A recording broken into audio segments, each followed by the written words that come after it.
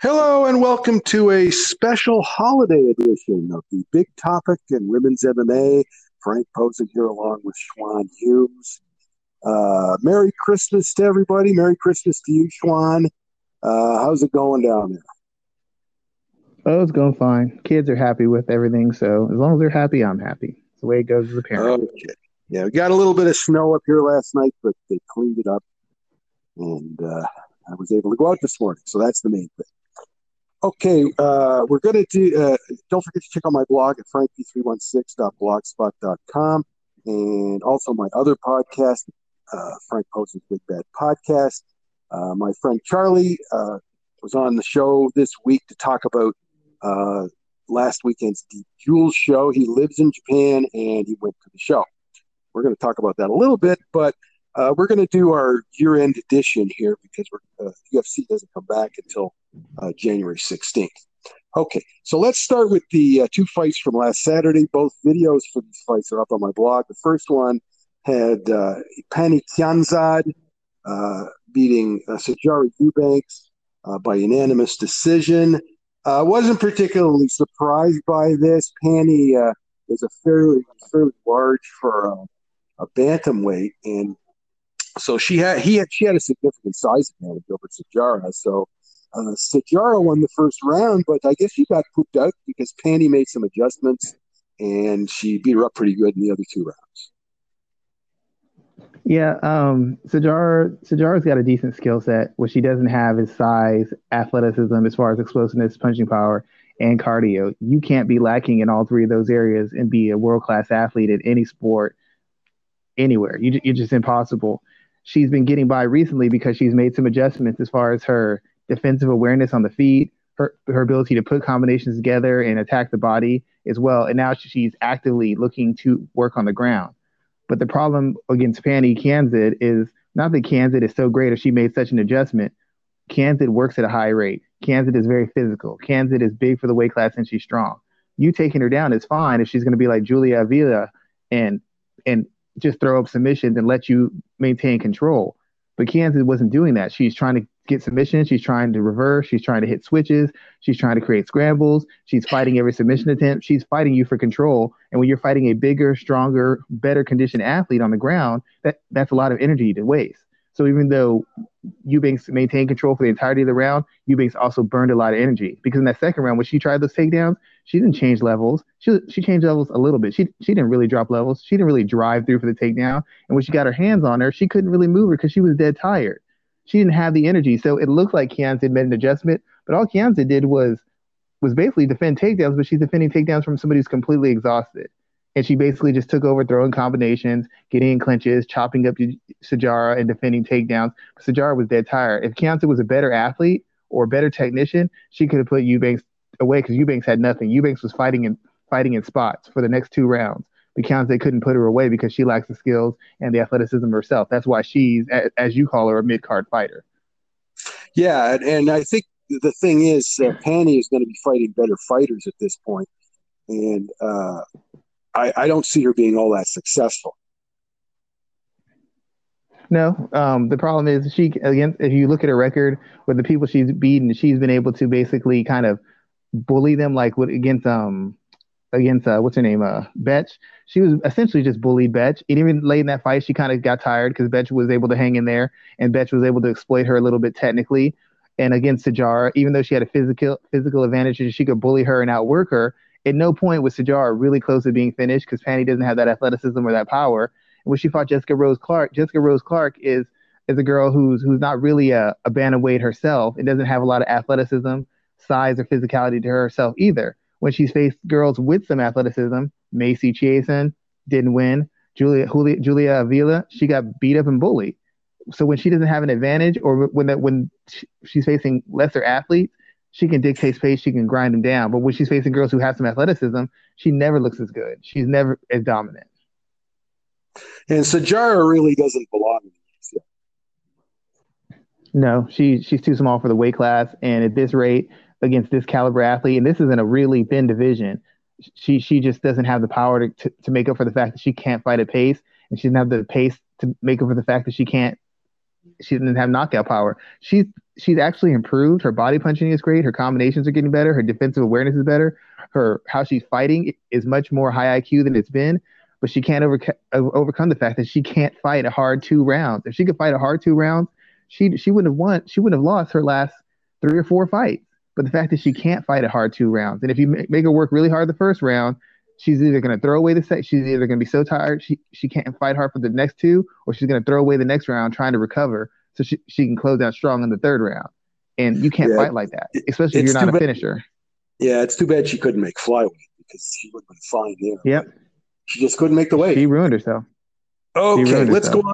Let's go on to the other fight. Taylor Santos beat Jillian Robertson by unanimous decision, and I guess with Jillian, it's like you live by the takedown and you die by the takedown. And she went for a flying armbar early in round one. I think she did it because earlier in the show, Jimmy Flick won with a flying triangle, and she wanted to get that bonus, right? But it turned out to be such an awful idea, and she just lost the fight from there. And it's not like Taylor came close to submitting her or anything. It's just that she stayed on top of her, and Jillian wasn't able to really do anything with her. She tried to get submissions from the bottom, but you can't win from the bottom. There's a theory. People have made Jillian Robertson think that she's some kind of dynamo on the ground, and she's a very good grappler. Her wrestling's not actually bad. Her transition in wrestling positions isn't bad. Her ability to gain position and submit is actually very good. It might be elite for the weight class, but there's a difference between being elite for the weight class and being elite, period. The fact of the matter is how you get to the ground. How you get to the ground matters for most fighters, even fighters as good as Damian Maia, Gunnar Nelson, guys who are really high class, Charles Oliveira. How you get to the ground is going to impact what you do and how long you're able to survive on there. Jillian, because she has no striking game, if you watch her fights enough, she resorts to some really bad shots, some really bad body lock attempts, some really crazy takedowns because she knows that she doesn't have a way to get into certain positions without getting chopped up or punished by strikes. So she tries something crazy. And that's fine if you can get it, or if you're facing somebody who has no grappling skills, because then you can control them or submit them. But when facing a fighter who's got some physicality and some size and has some grappling chops, you're going to end up with what happened to her on Saturday night, where Talia just basically grinded on her, stayed close to her, and stayed busy enough for them to not force the fight back up on the feet. Jillian didn't want any parts of any sort of striking exchange because she has, in my opinion, she has no confidence in her striking exchange and her striking, and she shouldn't. Every fight she's had to strike for even a decent amount of time, she's gotten beaten up in. She's only won because she's been able to force fights to the ground and get submission. She does not have a striking game, and she's not a good enough athlete or wrestler to do that. And that didn't even work here. No. Yeah, she had the fight where she wanted it. Well, Taylor's better on the ground than she thought. Yeah, that's basically. I mean, Talia is better on the ground than people thought she was. But the fact that matters, even if you're elite on the ground, how you get there matters. It just does. Mackenzie Dern's elite on the ground, but when she got thrown on her back, she wasn't nearly as effective as she would have been if she would have got the takedown and secured top position. Jillian has a big hole in her fighting style, and it's hindering everything else. And if she doesn't get this fixed, she's not going to win one, lose one. She's going to start losing 2, 3, and 4. She's going to find herself out of the UFC very quickly. Yeah, Taylor. I mean, we have to see her against better opposition, I think. Yeah, beating up McCann and Robertson doesn't make you elite. It just means you're better than the lower quarter of the division. Yeah. Okay. Now, but 2 wins is 2 wins. Yeah, I know. So UFC will be back on January 16th on ABC, believe it or not. And they're actually running 3 shows that week. So they're running on the 16th, the 20th, and the 23rd. So on the 14th, I guess the week before the 16th, we'll do the first 2 shows. Okay. Now, as I mentioned before, there was a Deep Jewel show last Saturday, and Charlie appeared on my other podcast to discuss that show. And just a couple of quick things I wanted to go over with that, and that's that what they were trying to do with this show is they've got a atomweight tournament coming up in the spring, and so they were kind of doing a preview of that.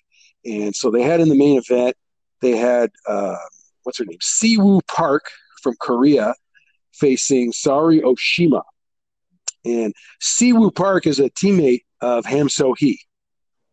Okay, and they call her Ham So Hee's little sister, but they're not related. That's what they do in Japan sometimes. And this was a very close fight. Park would have won the fight, but she had a point taken off in round two, and for I think hitting back of the head or something like that. And so it ended up a draw. And what they do in Deep Jewels is when the two judges are tied, then they have the third judge has to name a winner. So that's how she won the fight. But they'll both be in that tournament. Park, by the way, her boyfriend is a Japanese fighter, so she's living in Japan right now. So that's how she gets around the quarantine and all that sort of stuff. She's not going back to Korea for now. In the co-main event, Miki Matono, who's this highly touted fighter out of ACC, she lost. So that was kind of a surprise. She's a strawweight. So that was one thing. The idol fighter that Sugiura Saiki is trying to develop, her name is Kate Lotus. She won her pro debut.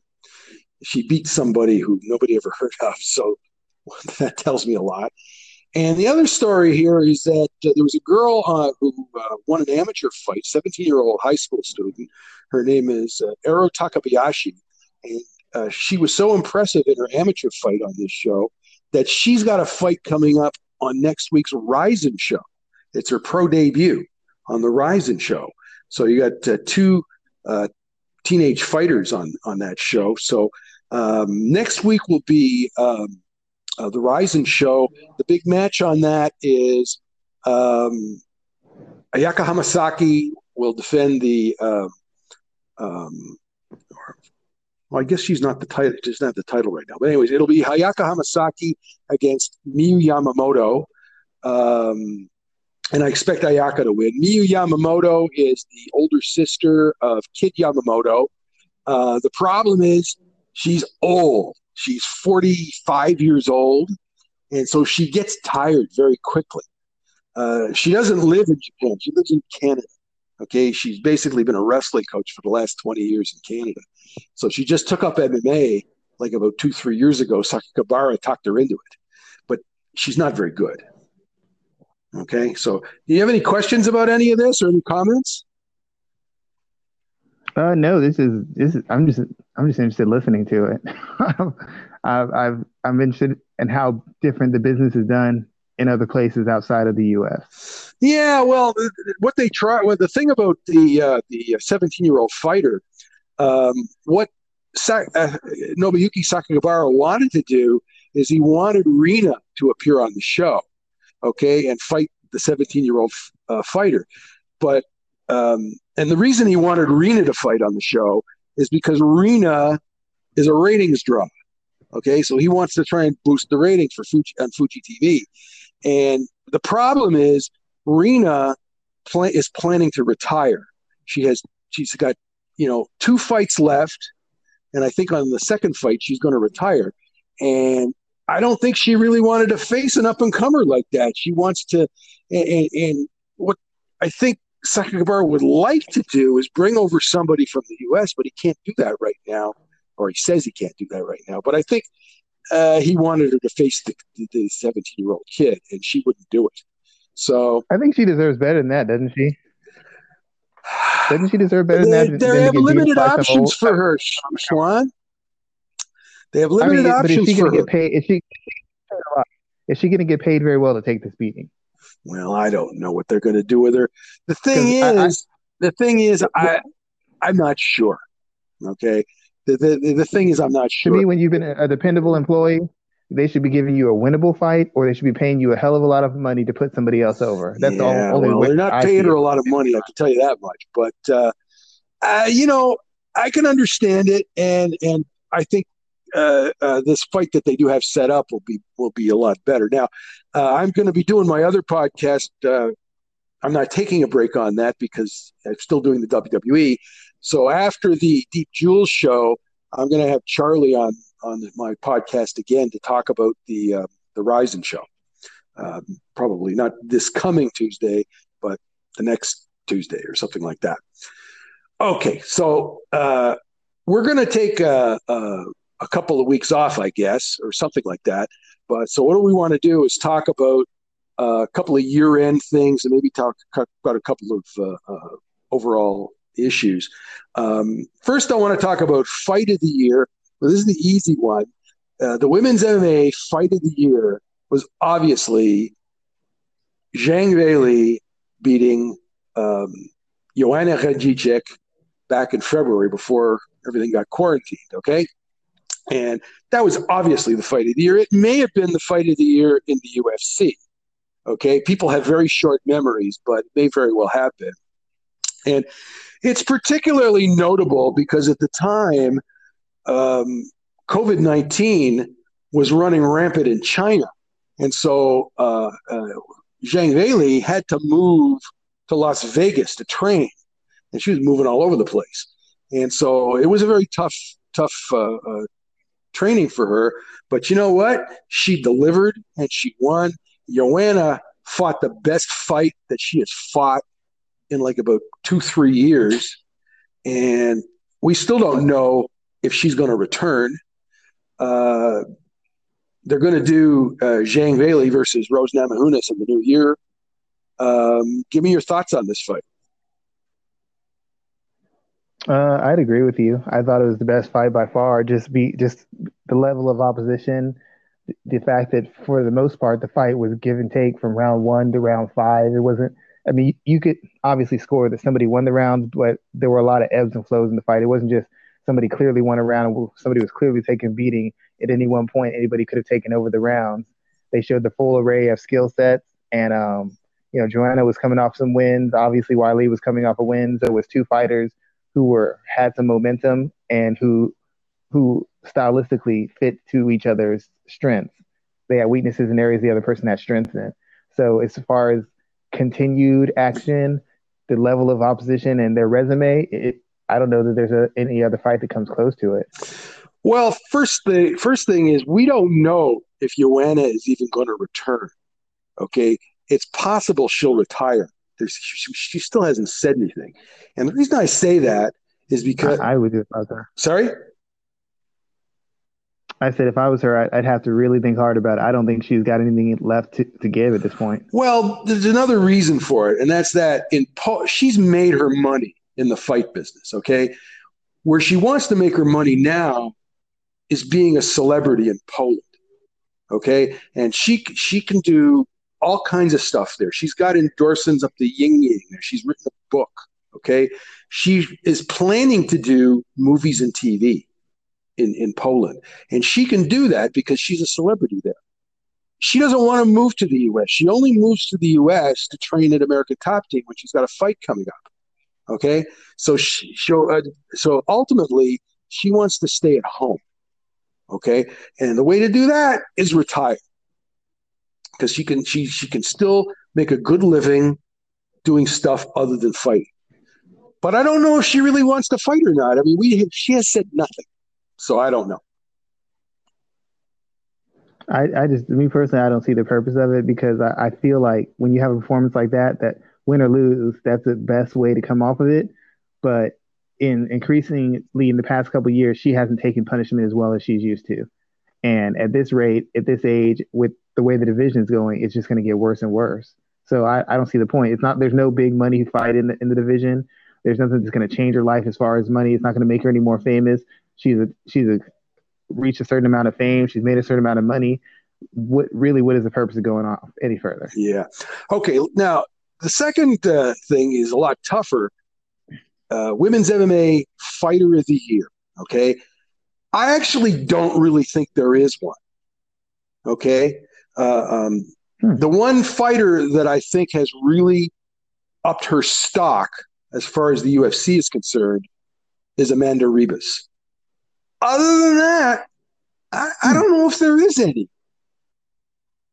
What do you think, Schwan? I would say I don't know. Ribas is good just because she's had such an impact, not just in the cage, but in her popularity, like very quickly, she's had a cult following, and actually turned into what I consider a potential star in the UFC. Exactly. So that's a big thing, and she's had some very good wins, and they weren't over scrubs, they weren't over really established high quality fighters, but they were over people who were experienced, who've had success in UFC and were named. So you got to give her credit for that. But the person I thought had the best year, outside of Amanda Nunes, but she didn't fight anybody, so I can't really be impressed with that. It's gonna be controversial, but I'm gonna say it anyways. Juliana Velasquez from Bellator. I would put her as the WMMA fighter of the year. Um, she beat very good she beat the best competition available and actually some very good seasoned fighters, and she won the title over from a dominant champion who'd been the only champion in that division, who basically was the uncrowned champion for a year, became the actual champion for another year and a half, and she beat her and beat her decisively and beat her fairly easily too. And while she's not in the UFC, I'd say that in that division she's probably a top three ranked fighter, maybe top two. I think she could beat most of the girls in the UFC, to be quite honest. Yeah, I think she's a pretty good fighter. I haven't seen enough of her to comment on her, but like I said, I don't get Bellator up here anymore, so that's the problem. And so Well, yeah, I thought McFarland was good enough to compete in the UFC and be a top three or four fighter, and she beat her and made it look easy. So I feel like she could be in the UFC. I don't know that she'd be the champion, but I think she'd be no worse in third division. I think she beats 95% of the division fairly convincingly. okay, so like I said, I don't really have a fighter of the year with them. Usually, it's not that difficult to come up with that, but I don't really have one. Like I said, I like Amanda Ribas. We're going to see. I gave you The mine. problem is, she was supposed to fight Carla Esparza, and that they decided not to do that. And then she was going to fight Michelle Waterson, and that got Michelle dropped out. So now she's fighting Marina Rodriguez, and that's just not as good a fight as the other two. No, you're definitely. I mean, Rivas. The thing, my concern for Rivas is that she's in the same position Israel Adesanya was. She's dominated so completely, and she's so popular that once she gets to a certain point, the only thing they can do is keep pushing her. There'll be no steps back. So she beats. She's already in that point right now. She beats another seasoned person. They're just going to push her all the way to the title because she's too popular and she's making it look too easy for them not to. I think the person who really keeps her, you know, on the straight and narrow is her dad. Like she's been training with her dad Could be. since she was a little girl, Marcelo Rivas, and he still is in her corner. Okay, for every fight, so he manages her. He takes care. I mean, he keeps her straight. I think. Yeah, and that's what I mean.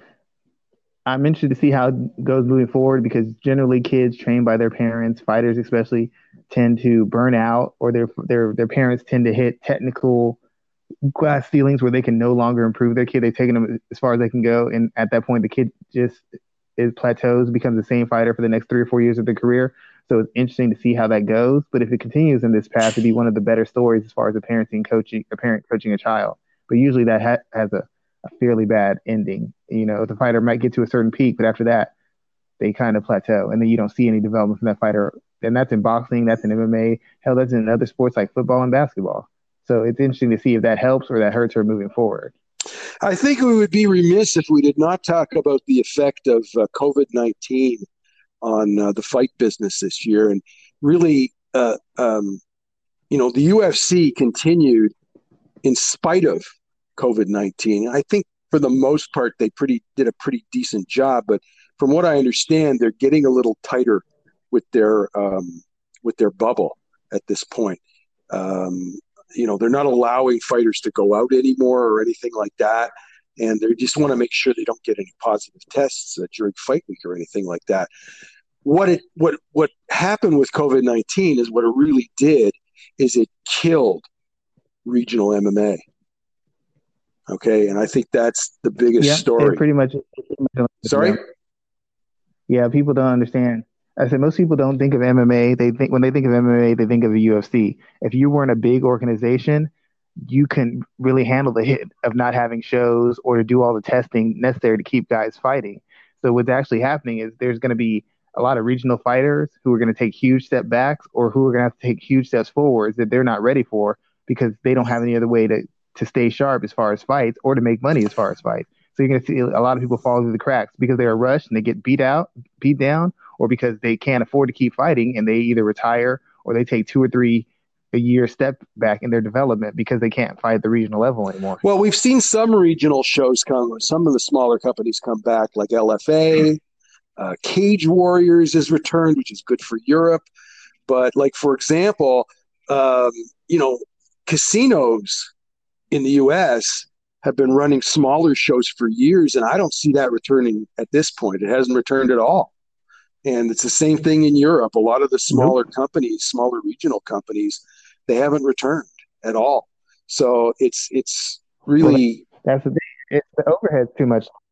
Yeah, that could very well be. The overhead's too much, and a lot of those things are built on certain popular fighters being there to sell cards and move seats.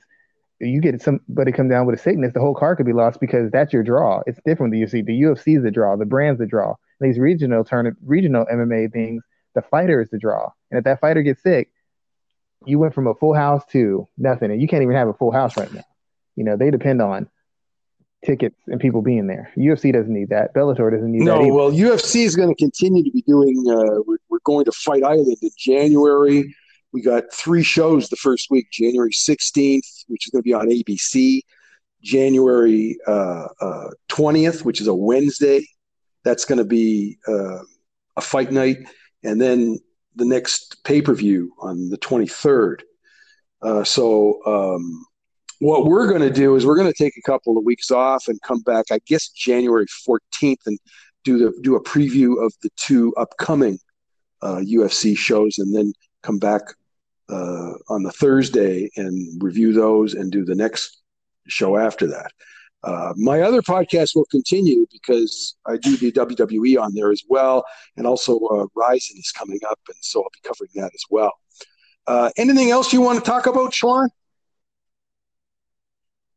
No, sir. I think we covered it all. Okay. Again, just wanted to wish the listeners happy holidays and all that stuff. Very Merry Christmas and a prosperous New Year. Don't forget to check out my podcast at frankp316.blogspot.com and my other podcast at Frank Posen's Big Bad Podcast. If you have any questions or comments for either of my podcasts or my blog, you can leave them on Anchor's voicemail. And if you would like to subscribe to my podcast, you can do so at Google Podcasts, Apple Podcasts, and Spotify. So on behalf of Schwan Humes, I want to wish everybody out there a very Merry Christmas and Happy New Year. Talk to you later.